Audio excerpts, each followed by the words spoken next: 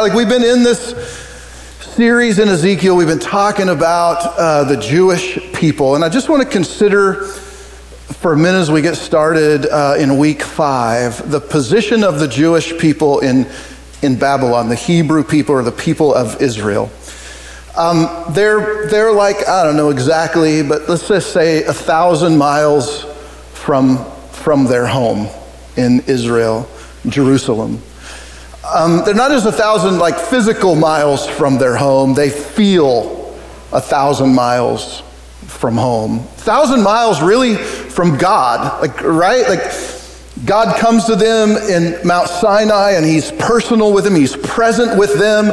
They build the tabernacle. Then when they get to Jerusalem, they build the temple, and God's presence, it's there. It's like visible. They have vivid memories of this place, this beautiful place, and the presence of God in so many ways.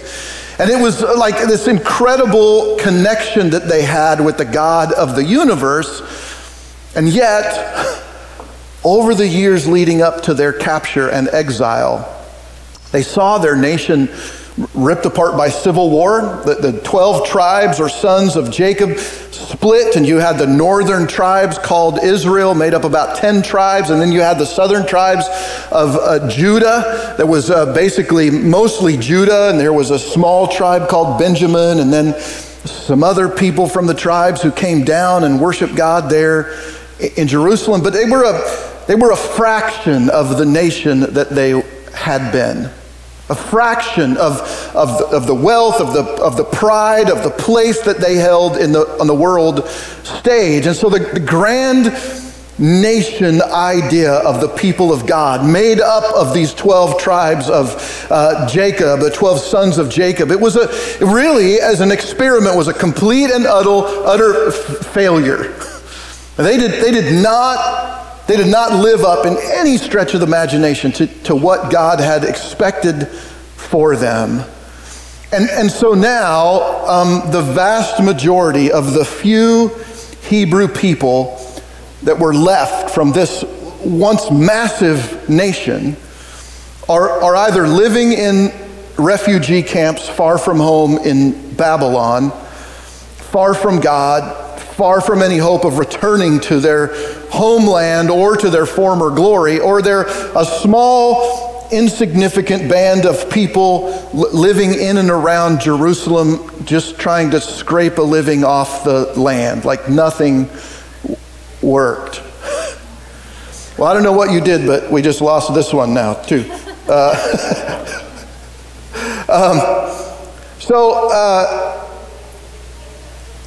Nothing worked. So, Julie, we're going to go to this one. Is anything working now? I don't know.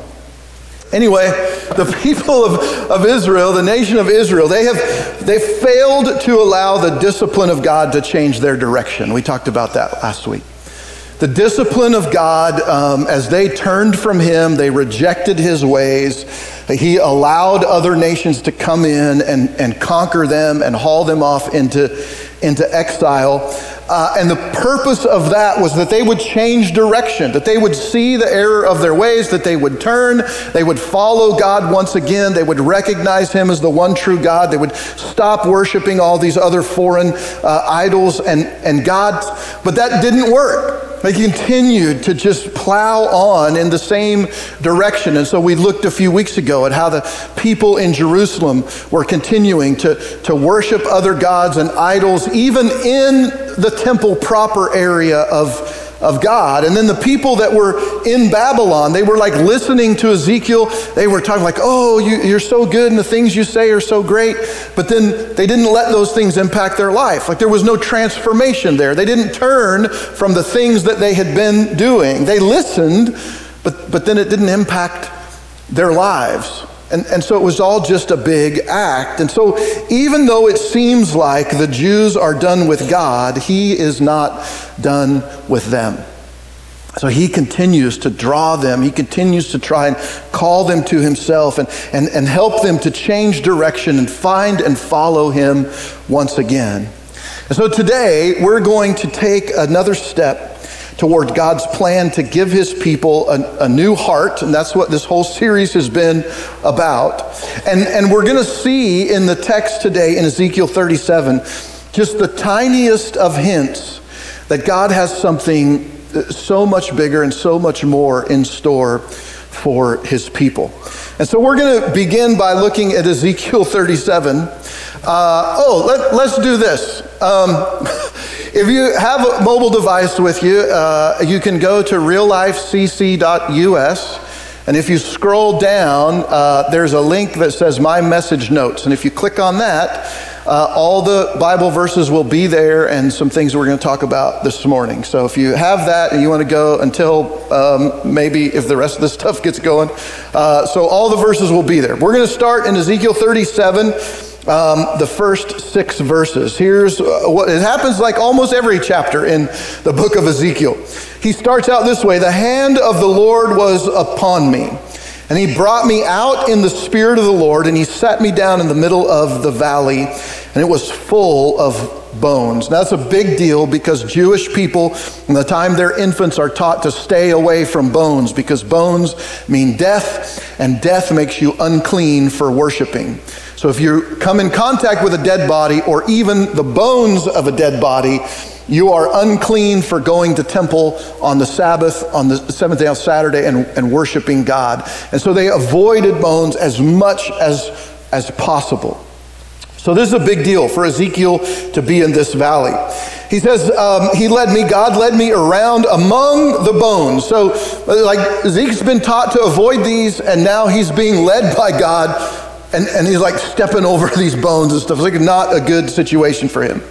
And there were very many bones, he says, on the surface of the valley, and they were very dry. What do dry bones mean? Dead, like been there a while, right? They're like dead. There's no life in them. A bone, I don't know if you're aware of this, but bones are kind of wet, kind of, because they're in your body. They have like marrow in them and stuff. When I went and gave T cells to my brother when he was dealing with cancer, they injected those they killed all the bone marrow in his body, and then they injected my T cells into the marrow, and then he became me. Same DNA, really crazy. So these were dry bones. They'd been there for a while. Even the bones were dead. You can't do anything with them. And God said to Ezekiel in verse 3, "Son of man, can these bones live?" And Ezekiel answered, "Oh Lord God, like you know." And then he said to me, "Prophesy over these bones." By the way, the word prophesy, we often think of that it means like this kind of far out ethereal thing. Like I'm going to prophesy, and that means I'm going to tell you something that hasn't happened yet. I'm going to give you information about something that hasn't happened yet. The word prophesy actually means just to speak before. And so prophets of God, they prophesied, but they didn't always prophesy about future events. They simply spoke before people. They spoke before sometimes things happened. And so that word is used for a lot of different things. So what I'm doing today, I'm prophesying to you. I'm not telling you about future events. I'm explaining things to you. I'm speaking before you today. So God tells Ezekiel to prophesy over these bones, to speak to the bones and to say to them, "O dry bones," this is really weird, I think, "hear the word of the Lord. Thus says the Lord God to these bones, behold, I will cause breath to enter you, and you shall live, and I will lay sinews upon you, and will cause flesh to come upon you, and cover you with skin, and put breath in you, and you shall live, and you shall know that I am the Lord." Have you ever had a dream, and when you wake up from the dream, it takes a minute for you to realize that what just happened was actually a dream? Like it was so real in your dream that you wake up and you have to like process it. You're like, okay, I'm in bed. Whatever happened didn't really happen. If you're married, maybe you've had one of those dreams where your spouse doing something they shouldn't be doing, and you wake up mad. because you think they actually did the thing that they're like all upset with them. Oh, and like that. When you think about these visions that Ezekiel was having, these visions were like that point in a dream where you cannot distinguish between what's real and what's not real. So when Ezekiel is caught up into these visions, like he smells real things, he has real, for all intents and purposes, Ezekiel believes that what he's seeing is what's actually happening. And like it isn't until after he comes out of the vision that he's able to process that, and you go like, oh, okay, that was a vision from God, and it wasn't real. I just experienced it, and so he has to process that a little bit. And so Ezekiel is having this vision, but he doesn't realize it's a vision until after he gets out. And so in this vision, the first few verses there of chapter 37, God asks Ezekiel a question, and then he gives Ezekiel a command. And so he thinks this is all just like happening in real time. He's standing in the middle of this field. God has just led him through, and he's carefully stepped over these bones because as a good Hebrew Jewish person, he has to avoid them. And God has given him sufficient time to survey the valley and see all of these bones and all of these things. This is a disturbing sight for him to be in. And then God asked him this question: can these bones live? And I'm thinking about that. I'm like, okay, my dad doesn't really have conversations. He has jokes. And so Dad will come to me and he'll ask me a question. And I'm pretty good at 52, determining if what my dad is going to say next is actually a conversation or he just wants to tell me a joke. And so he comes to me and asks me a question. And when this is a joke, this is my response. And I'm sorry, but this is my response. Just tell me. I go, just tell me. And it destroys him, right? Because he wants to tell me this joke and he wants me to laugh. And I'm like, I've been through this my whole life. I know it's coming. Just tell me what the joke is. That's it. And I feel like Ezekiel's in this little spot where we're 37 chapters in. Ezekiel's been through these visions over and over and over again. And then God's like, Ezekiel, can these bones live? And he's just like, oh, Lord God. You know, just tell me. I'm going to get it wrong. I'm not going to, just give me what you want to tell me. And I kind of, maybe I'm completely wrong, but I kind of feel like Zeke is in that moment. He's come across all of these bones. And I'm like, the last time you were walking around Kansas or driving down the road and you saw a pile of bones from some animal on the ground, did you ever think, I wonder when that animal's going to come back to life? The answer to God's question is no. God, no. These bones cannot live. It's not going to happen. This is not a real thing. Sure, yes, we've seen you bring people back from the dead. If you're just bones, you're dead. When we saw the bones of Joe Theismann or Alex Smith, that changed things, right? You see people, football players, get arms and legs broken, whatever, all the time. We're like, whatever. Just snap it back into place and they go back out. But when you see the bones poking out of the skin, that's it. Over, done. That's the end. And that's how Ezekiel is in this moment. He's just like, no, this can't happen. But you gotta give Ezekiel props for this response. He's like, God, to me, no, absolutely not. These bones are never gonna live. But I know who I'm talking to. And so if you want to bring them back, you can bring them back. And so God responds then by not answering his own question, but by giving Zeke a command. Let's see if it comes up. He gives him a command to prophesy to the bones and say to them, "O dry bones, hear the word of the Lord." And so here's a question for you. Do dry bones that have been out in the open for a really long time, do they have ears? No, thank you. Appreciate that. No, they have holes in the skull where the ears go, right? But there's no, bones don't have ears. So how are they going to hear even what Ezekiel is about to say to them? But it's just weird. So God is telling Ezekiel to speak to just dry bones as though they can hear and as though they can understand what is about to happen to them. And so he starts really with the best part. He says to the bones, prophesy to the bones, you shall live. You're going to come back to life. And now they'd get excited if they weren't dry, nasty bones on the valley floor. I'm going to bring you back to life. He says, then I'm going to connect your bones back together with the sinews and the ligaments and the cartilage and then the muscle. I'm going to put the organs back in. I'm going to cover you with skin. And then once your physical body is there like it's supposed to be and everything is back together, then I'm going to put breath in you and you're going to live. And I'm like, that's a bold claim if you're anybody but God. Nobody would even think about doing that. He's speaking to these dry, shriveled up bones in a field that had been picked over by the birds and by the beasts and by beetles. I guess it's gross. They're there. There's no way they're coming back. But Zeke knows better than to refuse God. And so here's what he says.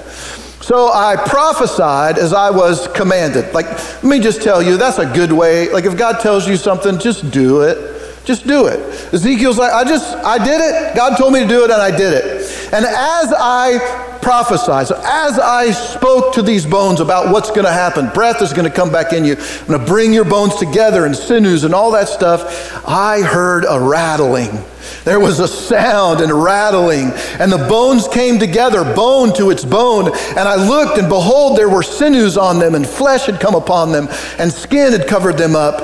But there was no breath in them. And we got to just start out by saying, ooh. Can you imagine being there? We got some nurses in the house today. That's just gross. I would not want to be there witnessing that and watching that happen. And I don't know how it happened, but gross. No, thank you. But Zeke, he just does what he's told, and then it's there, and he hears the bones rattle, like a couple of bucks in the forest, and their antlers are clanging together. He hears that sound, and then all of these things start happening, and these bodies begin to form, and then flesh comes and covers them. It was an incredible sight, and it was an incredibly, probably just gruesome, kind of disgusting sight. But it makes me think of something else. A lot of times we read scripture, and if you've read other parts of the Bible, it makes you think of other things. And I got to thinking about this, and I was reminded of another verse in the very beginning. In the beginning, God created the heavens and the earth. And we talked earlier this year about the word for formless and void in our Bibles today. It was the Hebrew word tovu vavohu, and it means chaotic nothingness. In the beginning, there was chaotic nothingness. And what happened? Do you remember what happened to that chaotic nothingness? God did something. What did he do? No. Well, he did do that. He did something with his voice. What did he do? He spoke. He spoke. He spoke to this chaotic nothingness, and all of a sudden it became somethingness. It's this incredible moment. And everything that he spoke then in the rest of Genesis 1 happened just the way he said. And so the voice of God, whether it's from him or from those who speak his word to others for him, like Ezekiel, that's a powerful thing. In fact, there's a passage of scripture that says that the word that goes forth, it won't return empty. It will always accomplish what God intends for it to accomplish. And so whether God is speaking to chaotic nothingness in the very beginning, or he's speaking to a valley full of dry bones that could never live, the voice of God demands a response. And these incredible things begin to happen. And so Zeke is watching all of these bodies come together, but they were like still laying on the ground. They were bodies, but there was no life. And Zeke's got to be thinking about this, because the first thing God said was, I'm going to put breath in you. And yet these bodies are all back together and there's no breath. It hadn't happened Hadn't happened yet. And so there's this second conversation that God and Ezekiel have together. Here's what he says. Then God said to me, so Ezekiel's like looking around. He's like, well, the bodies are back together, but there's no breath. What's going on? And so God says, here's another command. Prophesy to the breath. Which seems odd, does it not? Like that seems weird to me. I think I've told you this story before. A long time ago I was preaching. The last church I was preaching in, and there was a gentleman at a wedding that I had done, and he had showed up to the wedding inebriated. And he was kind of loud, and we held it together pretty good. But he wouldn't leave. Like the wedding was over, the entire wedding party left the church. It was a Saturday. I wanted to go home, and he was just like hanging out, talking with me and whatever. And I finally got him out of the doors of the church. I got the church doors locked. I'm like, I got to get home. And he comes in real close to me, you know, where you can you smell. Like, I know what you've been doing, buddy. And he gets in real close to me, and he goes, what are you doing? And then he goes, do you know what I just did? I just gave you a double portion of the Spirit. Spirits, maybe. And I was just like, thank you. And I like this is just odd. Prophesy to the breath. That's just weird. Like what breath? What's he talking about? Prophesy to the breath. Say, Son of Man, to the breath, thus says the Lord God. Come from the four winds, O breath, and breathe on these slain that they may live. Again, isn't that just odd? Like, if you ever read that, like, this just doesn't make any sense. First of all, I didn't know breath came from the four winds. That seems odd. Breath is like a thing, and then how does it breathe? How does breath breathe? Isn't breath already breathing? Like, this doesn't make sense either. But look, Ezekiel, once again, he's like, well, just do what I'm told. So I prophesied as God commanded me, and the breath came into them, and they lived and stood on their feet, an exceedingly great army. There's this huge buildup, and then it's like one little sentence. They just all came back to life, and that's great. The breath comes into them. They lived. They stood on their feet, this exceedingly great army, and completely anticlimactic. Like, I don't even understand. This doesn't make any sense to me. This whole story is kind of weird. There's like all this build-up. God just mentions this breath like over and over and over again. And then we get to this point where, like, I thought the breath was supposed to come, and then it doesn't. And then there's this whole other prophecy that has to be given, speaking to this breath, because it's like late. The breath didn't get the memo that God needed it right then. It just doesn't make sense. But the breath comes, it fills the bodies, and the bones become alive. But I have some questions about this. Number one, it seems odd to me that the breath appears to take more effort and intention than putting the ligaments and organs and muscles and flesh back on these bodies. Like, if I were looking at this story, I would think the breath was the easiest thing to accomplish. Like, putting all that other stuff back together, that seems like the hard part. Making a heart and a liver, kidneys and all, getting it all in, fitting it all in there. The breath seems like the easiest thing to accomplish, but it's not. And so that seems odd to me. Secondly, God keeps mentioning the breath like over and over and over. So there seems like there's something special about it. And yet, once it comes, it's just over. Where the breath comes and then boom, we're at the end of the story. And that seems kind of weird. And where do the four winds come in? Like, that doesn't make any sense at all. And then how can breath both come from the four winds like it's this physical thing, but then it also, this breath has to breathe itself onto these bodies and bones that, to borrow a term from Men in Black, are just these meat sacks laying on the ground. And then the breath has to go into them. That's like, there's all this build-up and this anticlimactic thing unless you know the point. And here's the point. God says to Ezekiel, Son of man, these bones are the whole house of Israel. Oh, Well, that changes the story a little bit. Like, I thought they were just bones and bodies and people and the army on the ground, but it's not about bones and bodies. It's about the whole house of Israel. Because Israel says, our bones are dried up. Our hope is lost. We are indeed cut off. Now God says, say to them, this is what God says. God says, now I will open your graves. I will raise you from your graves, O my people. I will bring you into the land of Israel, and you shall know that I am the Lord. We get a repeat. Whenever you hear a repeat, that means it's something important, and it's going to take a little bit to figure it out. When I open your graves, and I raise you from the graves, O my people, and then I will put my spirit within you, and you shall live, and I will place you in your own land. Then you shall know that I am the Lord, and I have spoken, and I will do it, declares the Lord. And so what we learn here is that the bones are not really bones at all.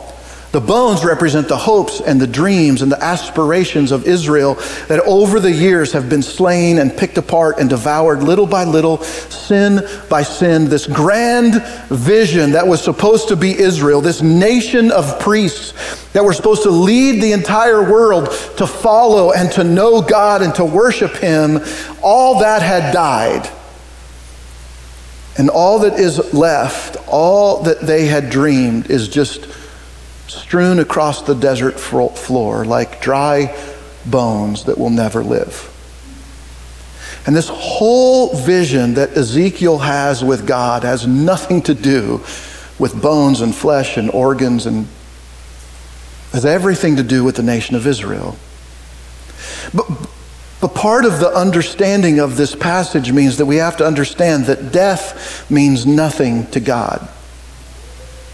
God is not limited by death. Like, He spoke to chaotic nothingness and it obeyed Him. How much more easy would it be for Him to speak to the broken hopes and dreams of His people and be able to restore those as well? But I think there's even more to this story, because let's say somehow in the turn of events of time, the nation of Israel is able to kind of rise from the ashes of defeat and exile and somehow happen to resemble a nation once again. And maybe somehow they're even able to get back to Jerusalem and kind of live there in their homeland again. I think what God is telling us, that even if you're able to accomplish all of these things and you seem to be able to put the bones of your life back together and you kind of start doing life again, God's like, look, without the Spirit, there's no real life. There's something about this idea of the breath of God that is more important here to the story. See, Israel was not a nation to begin with. There was no Hebrew nation, no nation of Israel, no Jewish people until God calls Abraham from Ur of the Chaldeans, and He says, leave your father's household, leave the land of your birth, and go to the land I'll show you, and I will make you into a great nation. And it took hundreds of years for that to happen, until the nation of Israel, this great, enormous people in Egypt, were then slaves, and God frees them, and He brings them into the desert, and He brings them to the land of Canaan. And the nation explodes under King David and King Solomon. They become the pinnacle nation of the entire world from one man. And then they reject the ways of God, and they turn from Him, and they're scattered over the entire earth, the last remnants of a ragged house long bereft of lordship. And so here's the point. A nation without God is like a person without breath.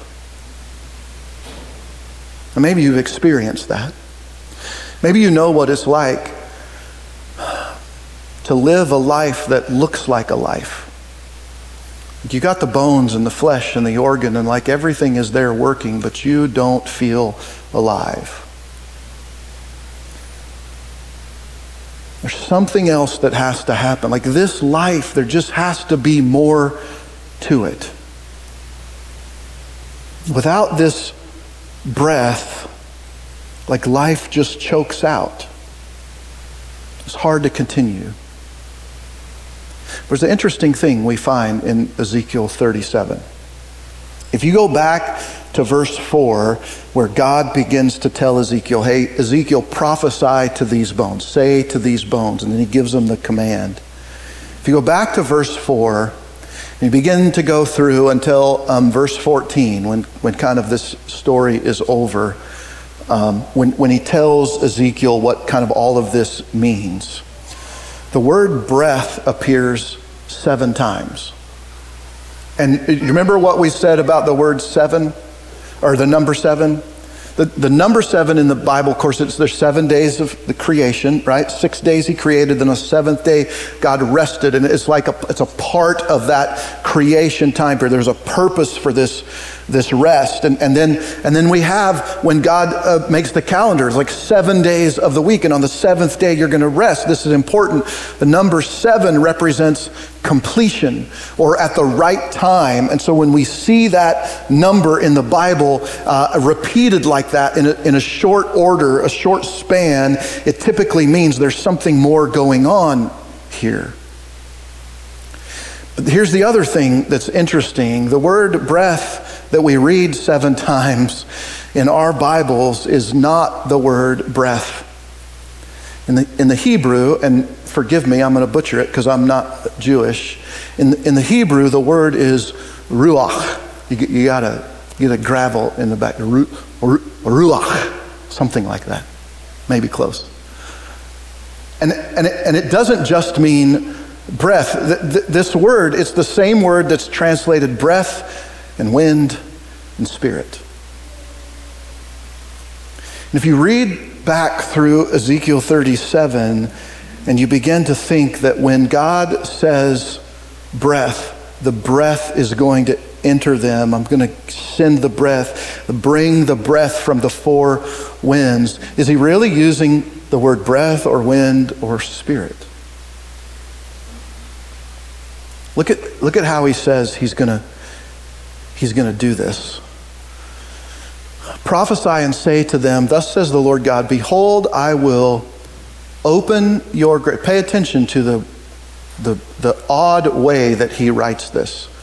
I will open your graves, rise you from your graves, raise you from your graves, O my people, and I will bring you into the land. Now, if you were saying that sentence, was that the way you would say it? Or would you just say, I'm going to bring you back from the dead? That seems a whole lot easier to me, I think. But God's just like, hey, just say to the bones, say to the nation of Israel, like, I'm going to bring you back from the dead, and then I'm going to put you in the land that I promised you. Genesis chapter 3, verse 15. It's called the proto-evangelium. It's the very first time in Scripture that we get this idea that something big is coming. It's when God is talking to Adam and Eve after they've eaten the fruit, and there's like God's metering out this discipline. There's this stuff going on, and God says to Eve and to the snake, he says, you're going to have offspring. You're going to have a child, and that child is going to be injured by the snake, but then he will destroy the snake, right? He will bruise his heel, but he will crush the head of the snake. And so from Eve would come this offspring that would once and for all defeat evil in the world and become then king of the kingdom that would never end.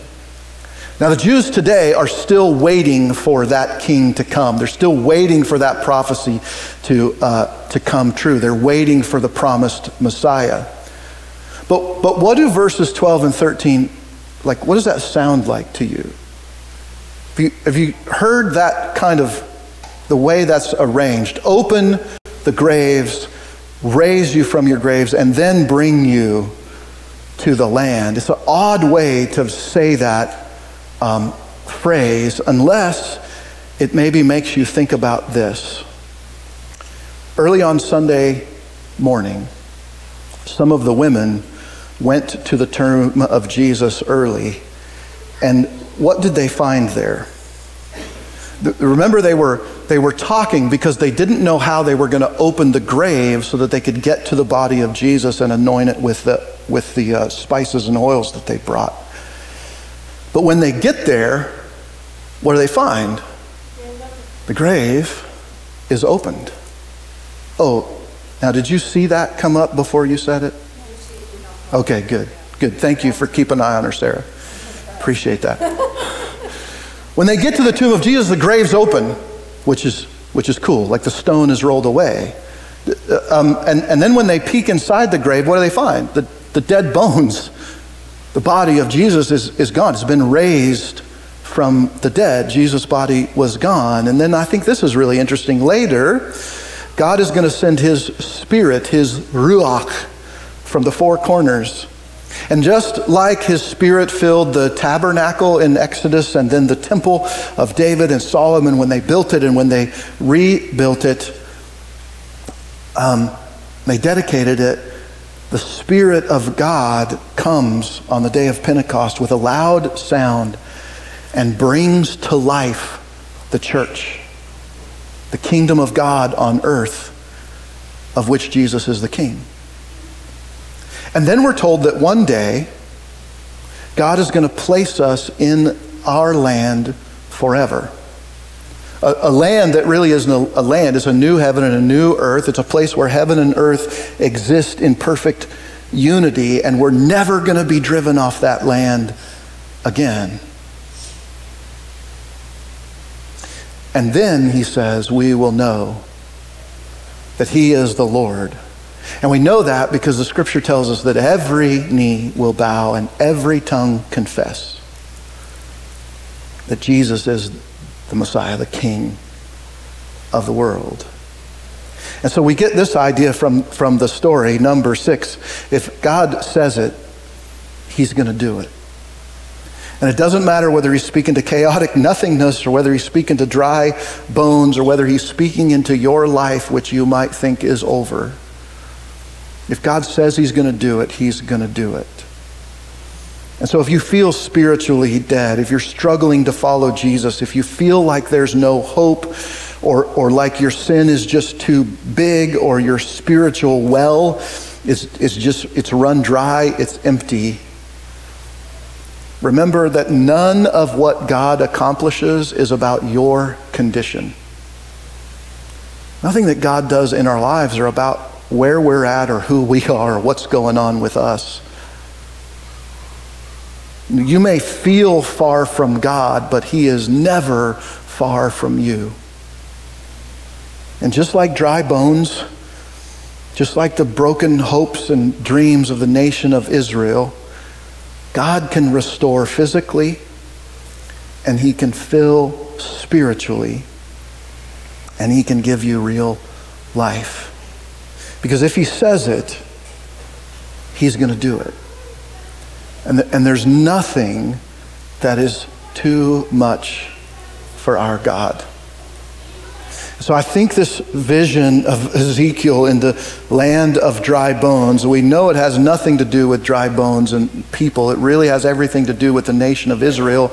And the nation of Israel is really a picture of us as the kingdom of God across the world. Anybody who believes that Jesus is the King, the Son of God.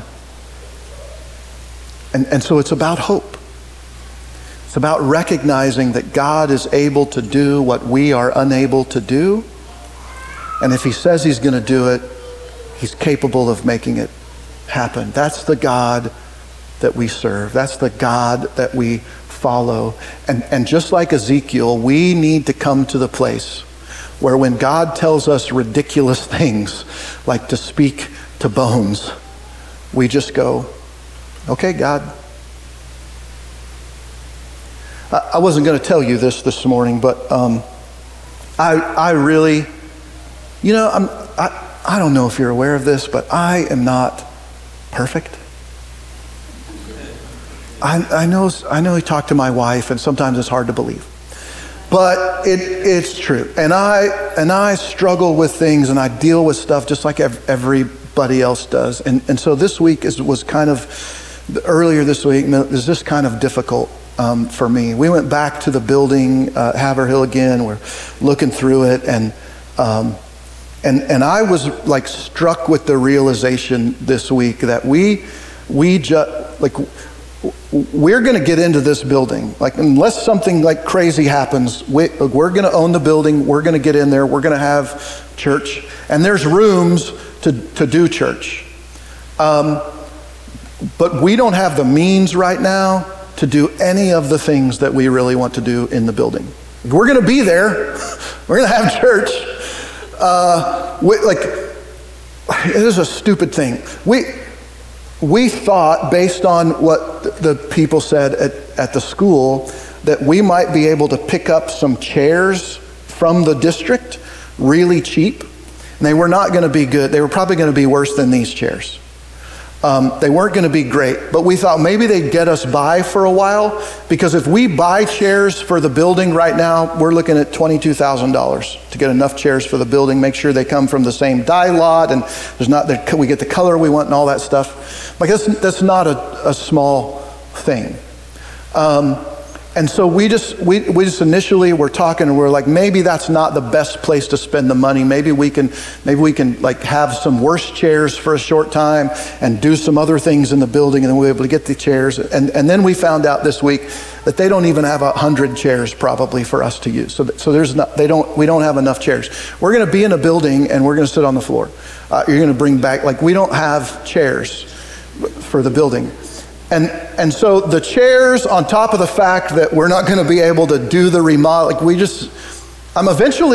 hopefully God does something and we're able to do that. But right now, right now, that building's just dry bones.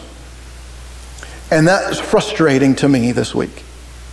And I was really going through a thing. I'm like, man, God is going to give us this building. We're going to be able to get in it, but we're not going to be able to do anything.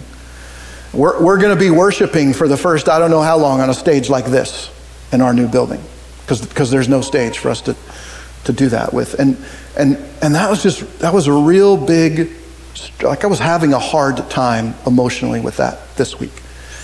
And then I'm doing the sermon, and I'm just like, I don't know if you do this. I'm just like, you idiot. Why? Like, God, you're able to do, and even if you don't, like, we're going to have church. We're going to be together. Like, it's not going to be the end of the world. It's not going to be great. It's not going to be the end of the world.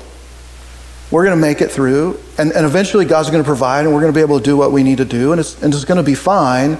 And so I had this moment where I'm standing in the midst of this valley of dry bones, and I'm looking around, and I'm going, yeah, God, no, that, like, no life. There's no way life is going to come into this. And I don't know how yet. I don't know how, and I don't know when yet. But I've had to work through that process to get to this point where I go, okay, God, bones don't matter to you.